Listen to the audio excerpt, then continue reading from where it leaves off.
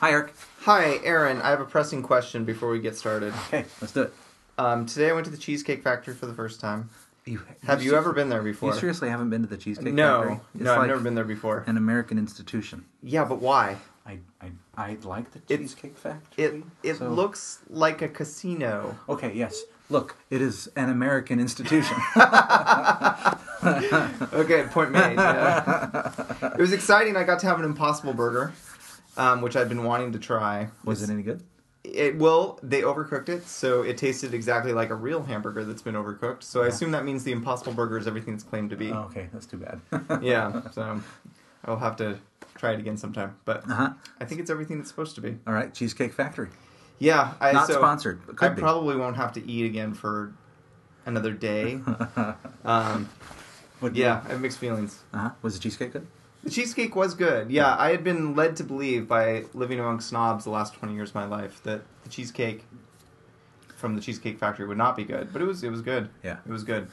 All right. Yeah. Fantastic. I liked it. Well, I think that's been a good show. Yeah, let's wrap this up. So, it's not totally irrelevant, though. Okay. Because the thing about the Cheesecake Factory is, as you pointed out, it is an American institution. It's something I think pretty much everyone's heard of, even if they don't live close to one, even if they've never been to one. Why is the Cheesecake Factory so well known? I mean, there aren't really that many of them. Yeah. I had to drive into Walnut Creek to go to one. I promised Alvin to go there on his birthday. Oh, fantastic. And so 7 months later, we finally fulfilled that promise. I don't know, but you're right. You don't see a lot of ads. No. Uh-huh. It's kind of a word-of-mouth kind of thing. I don't know. Kind of like how we're hoping our podcast gets spread around. Yeah, I mean, but it's anything like, how is it that people share something they care about and other people listen? Because sometimes that's easy to do and sometimes it's not easy to do. All right, well, this weekend, as you know, the Association for Mormon Letters held their annual conference locally. You made it to a few sessions? I did. I came to 3 sessions. 3 of the panels, I guess you would call them? Yeah, you came to a couple panels and the readings? Yeah, I came to some readings. What it was? Yeah. I gotta say, I loved it. I'm so glad. So I thought it was fantastic. I enjoyed every minute that I was there. Learned a lot. Was challenged by some of the material, which I think is good, right? I think it's good to be challenged sometimes. So you've been on the board? You're president of it right now. I'm currently president. I'm now in my second year of being president. Is it a 2-year? It's a 2-year term. 2-year term? That's correct. And before that, I was president-elect. We have a really interesting presidential structure. Yeah. So we have a president emeritus, which is a 2-year structure. And before that, the president emeritus was president for 2 years. And before that, the president was president-elect for 2 years. So you're about to be emeritus. So So in another year, I'll move into emeritus, and James Goldberg will move from being president-elect to president, and we'll have to choose a new president-elect. It's a curious system. That is kind of. I don't know how that got started, but yeah, I've never been emeritus anything. So yeah, it's exciting. So, and how did you get involved? That's a great question. So I was aware of the AML in college. I went to BYU. I was only vaguely aware of it. I knew it existed, and that was kind of it. When I graduated from college, I got a job taking stickers off of cardboard boxes and then putting new stickers onto cardboard boxes. Sounds like a terrible job. It was not intellectually rigorous. Yeah. And so in my spare time, I needed something to do to use the part of my brain that had been honed to a fine edge in school. And the AML had an email listserv, and I got engaged with talking about Mormon literature, which was not something I knew much about. I'd read a few things, of course, but that was kind of it. I didn't realize, and very few Latter-day Saints do, I didn't realize what a vast and impressive literature we have. Well, I certainly didn't realize it either, and I found myself dipping my toe into it, which we'll talk about here. But I was very impressed. Yeah, we have so much good stuff, but I think a lot of Latter-day Saints... Well, I mean, I'm familiar with some of the bad stuff. Right. So the bad stuff is well marketed, right? So let's see. Let's go ahead and name some names. I remember Tennis Shoes Among the Nephites. Yes, which I liked the first 2 books when I was a teenager. So did I. And then I read the third one, and oh boy. I suddenly realized that I'd gone down a horrible road. Right. And we've got, what else have we got? Saturday There's Jack Warrior? Wayland, who I think his short stories are actually pretty Okay. decent, some of them. Yeah. But his novels are not great literature by any stretch. Yeah. And then, of course, Saturday's Warrior, who was... Saturday's Warrior. Which I loved. I loved it when I was a kid. Yeah. And nowadays, looking back at it, I can't, like, I used to sing the songs, like, all the time. The missus will not let me do that. She's like... nope. It's the only musical I know of in which the prophet has felt the need to state that there is some incorrect doctrine in there that should be, yeah. Wow, okay. President Kimball was like, soulmates, that's not a thing. Not a thing. Not only apocryphal, but incorrect. Yeah. Right. That's fantastic. It's wrong. But there's some really good stuff, too. Of course, we have authors that are Mormon than do other things, right? We have Brandon Sanderson. We have a lot of such people. We have Orson Scott Card. Yeah, in speculative fiction, most famously, there are a lot of LDS people doing great work. Yeah. Brandon Sanderson is one of my favorite authors of all time. He plays Magic the Gathering, so he tweets about drafts that he's doing. Of course, he writes these amazing books, and then he tweets about going to church, and it's fantastic. Yes, and I think when Orson Scott Card is doing his best work, he's one of the best writers in America. Yeah. He hasn't been doing his best work for a while. Yeah. But his best work is stellar. Yeah. The winner of the AML Novel Award this year is in that field. It's a spec fic book. What's it? It's Witchy Winter by D.J. Butler. D.J. Butler had a pile of books that he was giving away. He did. Did you take one? I did take one. I took one too, and I already had been given his first book, which I had not read, but now I'm reading the first one. I'm about 10 pages in, so I've heard very good things. The judges were so happy with that book, which made me feel like I like DJ or Dave. Mm-hmm. He doesn't go by DJ. But like Dave is a friend of mine. He's been an editor of mine, and I like his short work, but I've never read one of his novels, so I'm finally doing that. And the fact that he won over two writers that I consider to be excellent. I haven't read either of their books that were nominated, but I've read all their other published novels, both of those writers, and I think they're excellent. And the judges felt that he creamed them. So, Mormons write good books. That's great. And not just speculative fiction book, but other stuff too. So today I specifically want to talk about the panels I attended. That's good, because I really want to end on the Saints panel. Okay. Because the main point I hope to make today, I think, is best articulated by the Saints panel. Okay, so the Saints panel was fantastic. Let's start with Carolyn Pearson. Sounds good. Is that winner okay? of this year's life honorary... Wait, oh shoot, I just forgot. You can do it. Lifetime Achievement Award. There we go. Wow. Getting the sequence of words in the right order was very difficult. I mean, we should mention that this conference moves around. It was held in Berkeley this year, but it's been at other places. It has, that's right. We had lots of I was just an attendant. You had lots of people fly in, right? We did, from as far away as China and Japan. Yeah. Which is quite far away. Which was very fun. People gave talks, people did readings from their books, and it was very interesting. So let's start with Carolyn Pearson. Sounds good. A person who I didn't actually know very much about until this weekend. I think just by virtue of living here, maybe you just heard of her as a well-known person in the stake. Yeah, that's right. Sort of like a number of former stake relief society presidents and So she's sort of a prominent member here. Prominent local member, yes. But we got to hear a bit about her history. So I'll just cover a bit about her history here because I found it so interesting. She in the early 70s or late 70s, of course, she got married, right? Late 60s. Late 60s. She got married, and was married for I think 20 years. Raised 4 kids. Something around that. Yeah. Yeah. LDS. Was already starting to write a bunch of poetry and getting involved in various aspects of Mormon doctrine. And then... Mormon literature. Mormon literature, right? Yeah. And then her husband comes out as gay. And he does. They divorce. They do. And the story goes tragic from here. So he dies of AIDS. They do stay close. She takes care of him as he's dying. Yeah. And then she wrote a book about her story called Goodbye, I Love You. That's right. And which got her on Oprah. It got her on Oprah, and it was made big waves all through the country. Have you read this book, or I have not read looked at it? No, You're familiar enough with the material. Yeah, I mean, I know about it. I know a lot about it, but I haven't read it. So in that sense, it's kind of like A Tale of Two Cities. Uh-huh. I know a lot about that book. I have not read it. My wife is ashamed of me because it's one of her favorites. I mean, aren't you an English teacher? I know. There are too many books, Aaron. You can't possibly read them all. How much Dickens can be expected of me? So very interesting. So the very interesting story, and she's done all these writing projects, and so she had an award. And lots of people came. A lot of people, yeah. And they had 5 people kind of bear testimonies. Yeah, bear witness of her excellence, yes, and her importance. And then she did readings. Yeah, and even if you don't like her work, and I think that's a reasonable, taste being what they are, it's reasonable not to like her. I don't think it's possible to deny the importance of Carolyn Pearson and the impact she's had.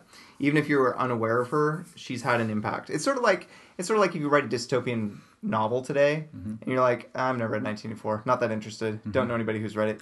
If you wrote a dystopian novel, you are heavily influenced by 1984, whether you know it or not. Yeah. Carolyn Pearson's kind of like that. Go on, tell me more.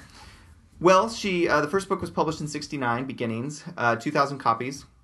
Her husband came up with the idea on their honeymoon. Which, as she joked, should have been a sign right there. When your husband is more interested in publishing your poetry on the honeymoon than anything else, might be a sign. But they had 2,000 copies, and the reason was because no one else would publish it. Yeah. No, first of all, this is America, and even 50 years ago. And by the way, it's 50 years ago. A happy anniversary, Carolyn Pearson's first book. I just realized that. Fantastic. Nobody mentioned that over the weekend. It's been 50 years. That's great. But she... no one would buy it. Nobody reads poetry. Nobody buys poetry. What kind of poetry? It's very... I don't know. How would I... I mean, it's very... what's the word I'm looking for?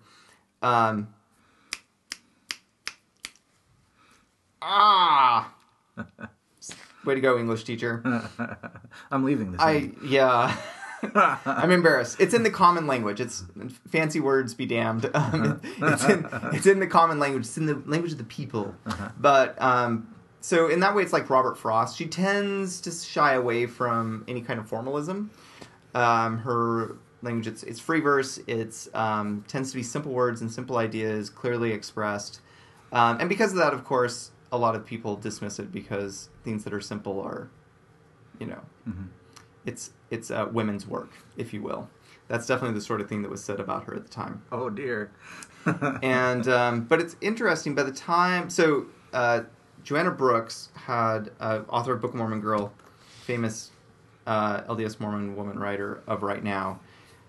She, in her statement that was read, she couldn't come because she was ill, but in her statement that was read, she quoted an initial review of Carolyn Pearson's book that was in BYU Studies, and that very much was this kind of like, that's nice, lady. You write pretty poems. It's not good, everybody. It was that kind of review. But within a few years, her work was appearing in Out of the Best Books, which was edited by BYU professors and published for the purposes of the Relief Society, which includes works from writers like, Wordsworth, Robert Frost, who I think I mentioned, or Willa Cather is in there, like big shot writers. And with really nice things said about her in the collection. And so, and I think this is a really interesting point. Whenever you're successful, people have to think about you again. Yeah. We had this conversation recently about Napoleon Dynamite. It was dismissed out of hand by critics in the first place. But now, more than 10 years later, it's a classic. Yeah. It's a wildly popular and important film, so they've had to readjust what they think. So she continued writing poetry. Yes. And she published this book about essentially homosexuality, its issues in the Mormon Church. She becomes, so she, with her relationship with her husband, she becomes sort of the spokesman for gay saints. And during the AIDS crisis, when, a lot of people with AIDS are treated horribly, when nobody knows what's going on, and she becomes sort of the de facto voice for people who don't have a voice. So it was a big deal. And she also started writing poems about Heavenly Mother, like we talked about last week. Yes. And I feel like we, as you may know, we lost a section of that podcast. Oh, no. Yeah, I don't think I haven't gone to listen I to haven't it, told so. you yet. But we lost kind of the first section. So we had an actual Nerf war in here in the Ward building. So the noise was too loud. The noise was really loud. At one bad. point, you could audibly hear them counting everybody down. 3, 2, 1, go! That's hilarious. So, anyway. Doesn't seem appropriate for the topic. It didn't really work. We didn't get a chance to, I think, to go into the nice poetry that's out there. And one of the poems I've looked up is Motherless House. Yes. Which I thought it'd be fun to read on this podcast. Sure. So, you're a professional poetry reader. Do you want to do it, or do you want me to? I'm actually not a great poetry reader. I tend to read it way too fast. Let me give it a try. So, okay. So Carol Lynn Pearson's A Motherless House, 1992. And this is, of course, a poem about Heavenly Mother, right? That's and correct. How there wasn't, at this time, much talk about her or much literature, and kind of, as we talked about last week, kind of been... She's been neglected by the one group of Christians who claim to believe in her. Yeah. I live in a motherless house, a broken home. How it happened, I cannot learn. When I had words enough to ask where is my mother, no one seemed to know, and no one thought it strange that no one else knew either. I live in a motherless house. They are good to me here, but I find that no kindly patriarchal care eases the pain. I yearn for the day someone will look at me and say, you certainly do look like your mother. I walk the room, search the closets, look for something that might have belonged to her, a letter, a dress, a chair. Would she not have left a note? I close my eyes and work to bring back her touch, her face. Surely there must have been a motherly embrace I can call back for comfort. I live in a motherless house, motherless and without a trace. Who could have done this? Who would tear an unweaned infant from its mother's arms and clear the place of every souvenir? I live in a motherless house. I lie awake and listen always for the word that never comes but might. I bury my face in something soft as a breast. I am a child crying for my mother in the night. So I was very impressed by her and her poetry.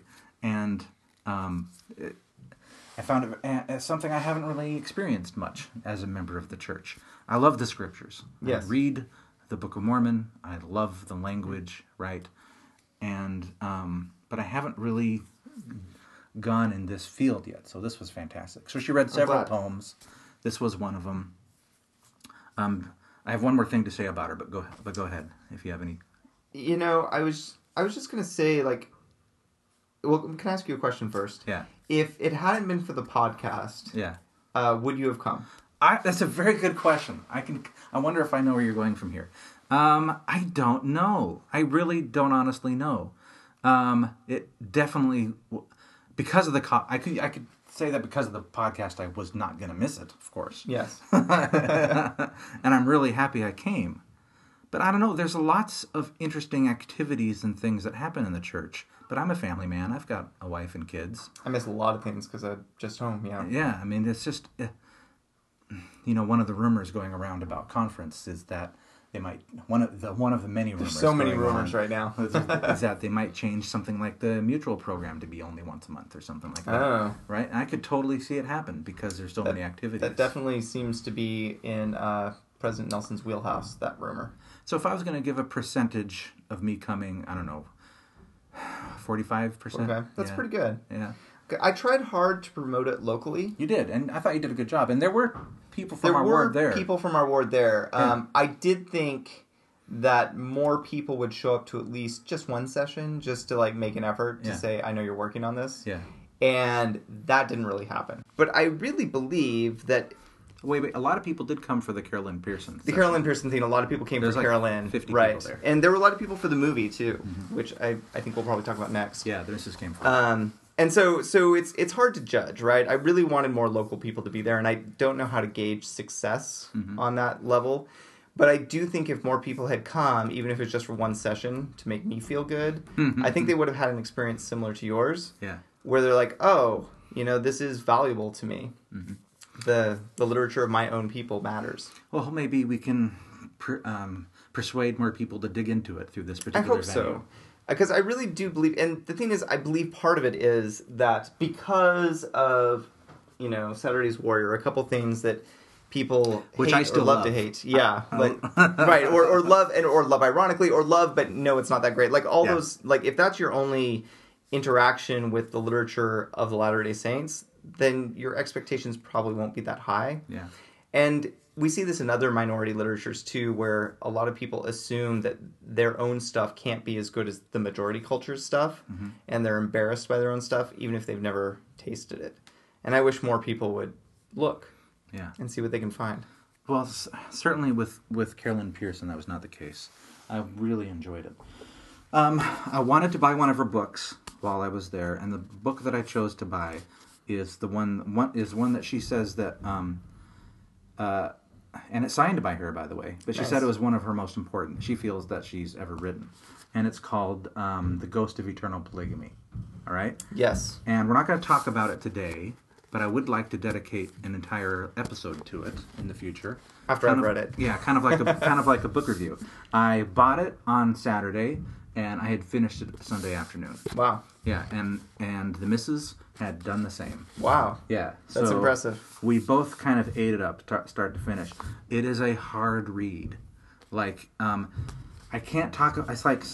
I don't want to talk about it right now because I'm not ready. It's almost like an unutterable, like from our previous episode. Yes. Right? It's a hard topic to research and to understand and even talk about. So, but I think we should give it a try. All right. So we'll do that in a future I'm episode. all for glorious failures. Yeah. Okay. So anyway, but very powerful book. Dear listener, if you want to, read it read along with us, and that can be kind of a fun thing. So that was the main panel that I attended. I also attended the readings of Heavenly Mother poetry. Oh, that's right. On Saturday, and that was great. I got to hear some other authors besides Carolyn, and I'm not on a first name basis with her. Carolyn Pearson, Sister Pearson, whatever you want, I think is fine. Yes, and those were great. I really enjoyed those. And then, of course, the Saints panel. But let's not go to the Saints panel. I want to save the Saints panel for last because it's going to be thematically with what I was lead into what I was talking about before and how I want to end. Is there a panel that I missed that you particularly want to talk about? You were there for the film also. Oh, the missus was. Oh, you weren't there. Yeah. No, let's. So Heavenly Mother and Saints and Carolyn. Those were the three you were there for. Yeah. Okay. Well, is there anything you want to say about Heavenly Mother? Maybe we should move into Saints. No, I'm good. Okay. Yeah.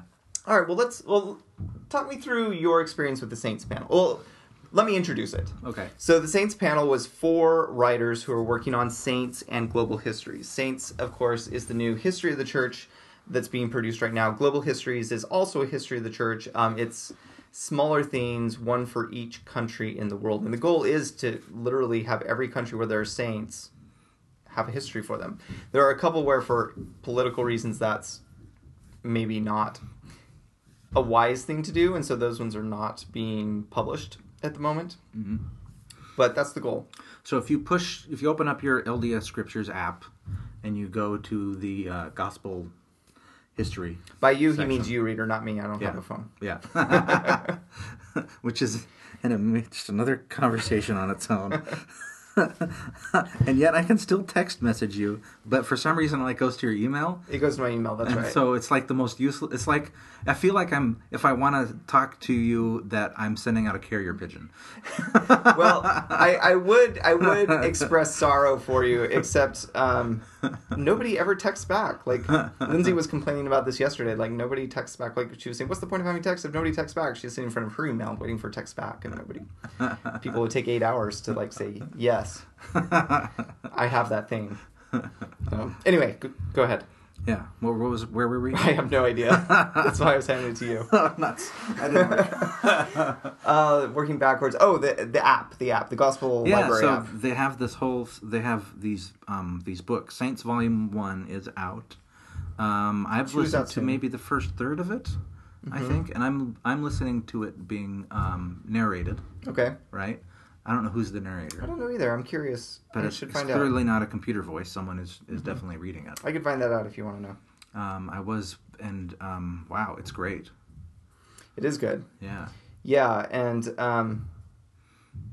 I think it's so important. Anyway, so the 4 people on the panel were James Goldberg, Scott Hells, Angela Hallstrom, and Melissa Leilani Larson, who incidentally also received a special award at this conference. That's right. And all 4 of these people are exquisite writers. That was the thing that I didn't realize.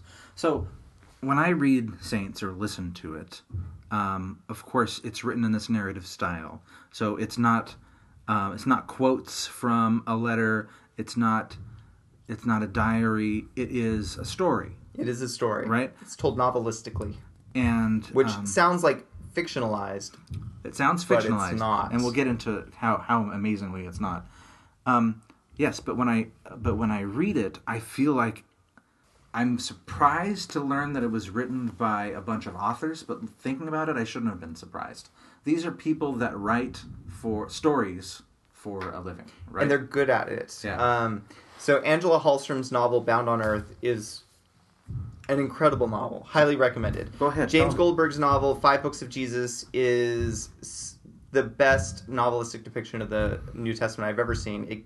And not just because the storytelling is great and the characters are riveting, but the way he understands and explains the culture of the time will change your understanding of the New Testament permanently. He's also a great poet. He has 2 collections out worth looking up. Scott Hales is best known for his comics, The Garden of Enid, which I love. But the poetry he's been writing recently is really good, to the point where I'm like almost annoyed. I'm like, geez, Scott, why be good at everything? And then Melissa, she is a playwright and a screenwriter, but better known as a playwright, and her works are terrific. 2 of them you can purchase in a collection published by BCC Press called Third Will, which I recommend. Even if you don't think you like reading plays, like give it a shot. They're so good. They're so good. What surprised you? Let's start there. Let's start with what was surprising about the panel. So we covered one of the things that was surprising, which was this fact that they're all authors.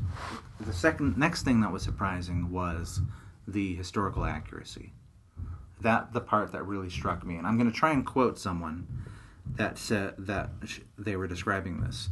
So she was writing a scene where the protagonist in the scene, was nervous. Yes. And was holding on, and so what she wrote was she was holding on to her mother's hand or her father's hand or something like that. Yeah, tightly. I believe this was Angela talking at the time. There you go.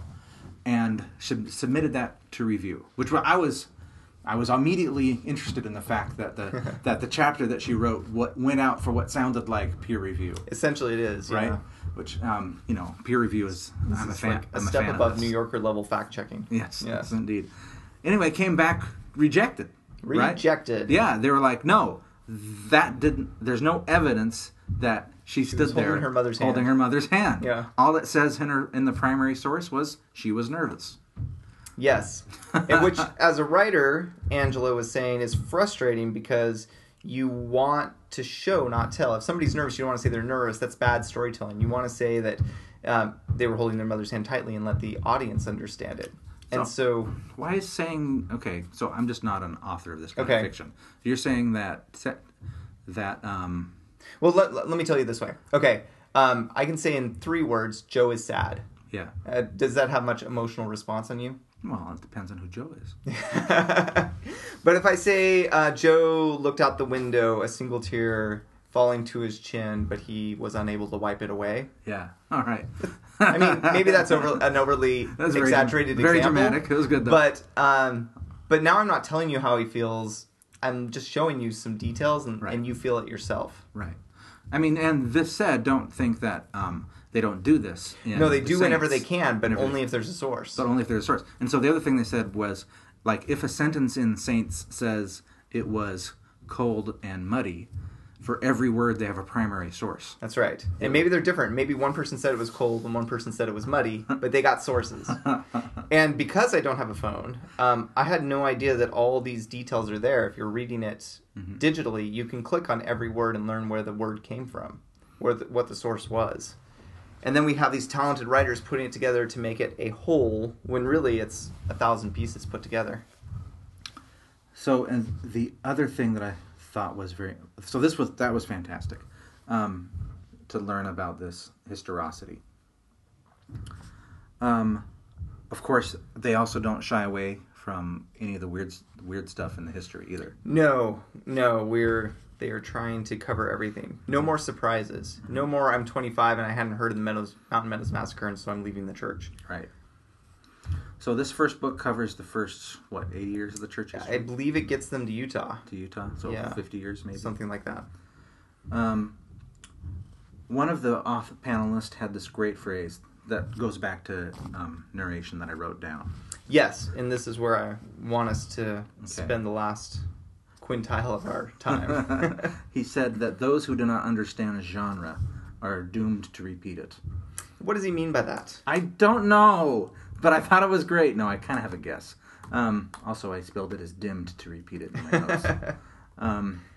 So let's first, I guess we got to define our terms. Sure. So genre, let's start there. So genre has a couple meanings. One refers to a type of story.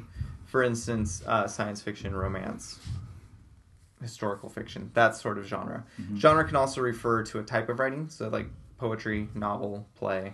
Mm-hmm. Here we're referring more to the former definition. Okay. The church histories have always been hard for me to get through, to be honest. They've always been very stodgy. Like, if you tried to read the Doctrine and Covenants and get a sense as to what happened, like, it's really difficult. There's no story in the Doctrine and Covenants. Yeah, and then if you go and you read Joseph Smith history, that's better. I love Joseph Smith history. That is pretty good. That is fun read. Yeah, but then you go back and you look at your seminary manual, and you just fall back to sleep again. Yeah. Right. So that's the genre I think that he's trying not to repeat. It could be. So, as an example, when you have a very popular writer in the so-called literary fiction who decide he wants to try his or her hand at, say, science fiction, writing dystopia, writing a post-apocalypse, something like that.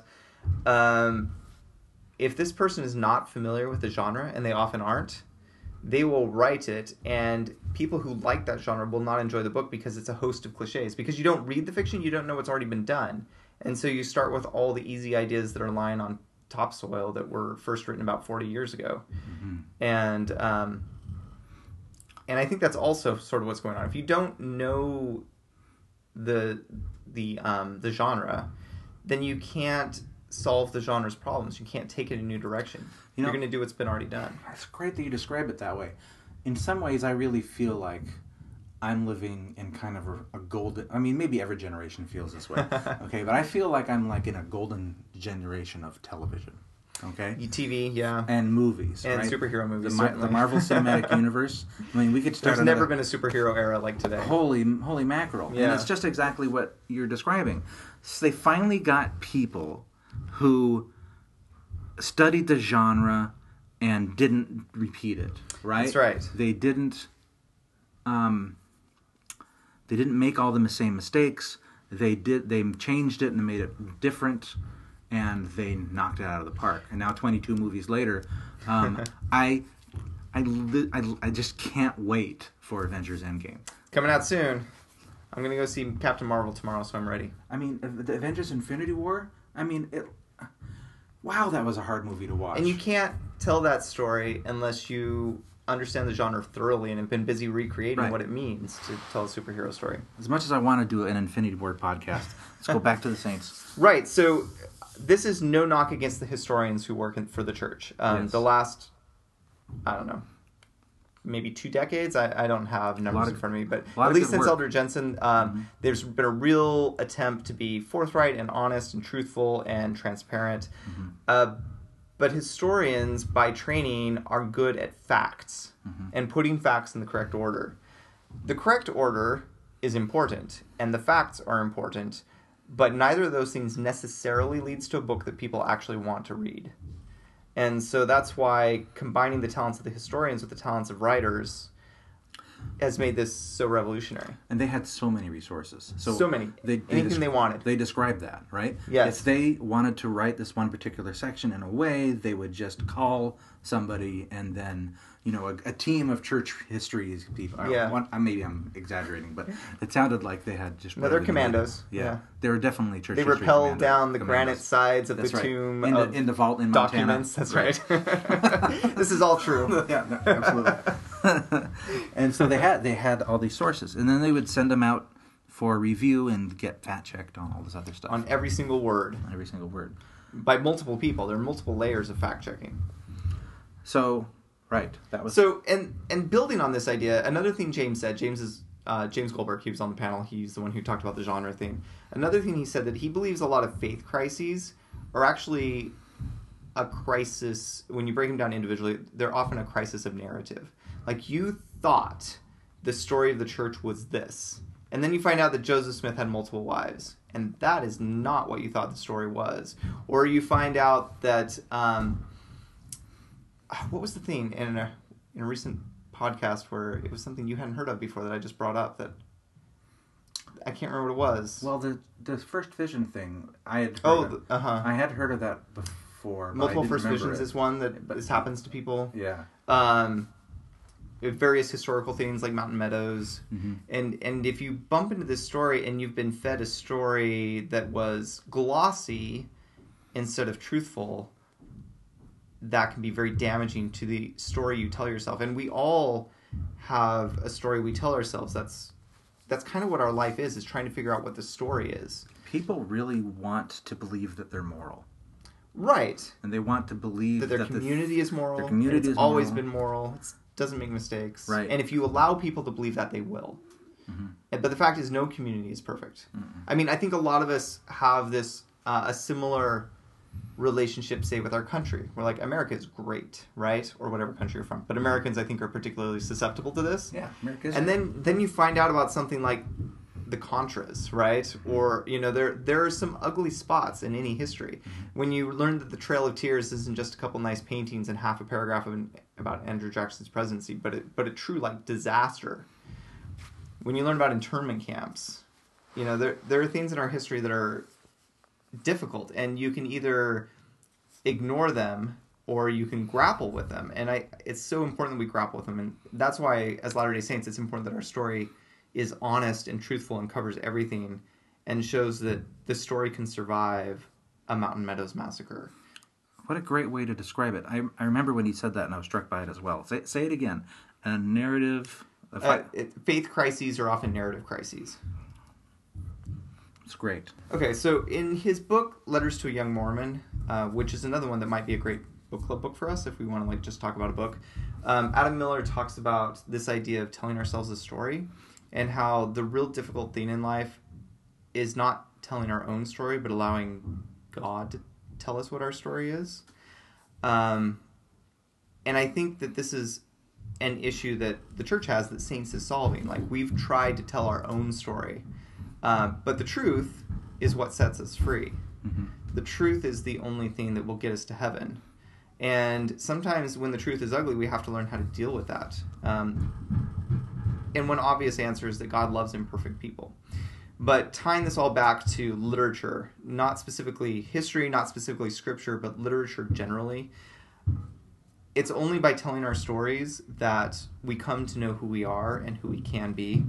And that is what literature is for. Literature is the laboratory of the human soul, in which we stick our mice in the maze and see what happens by the end of the novel, by the end of the play.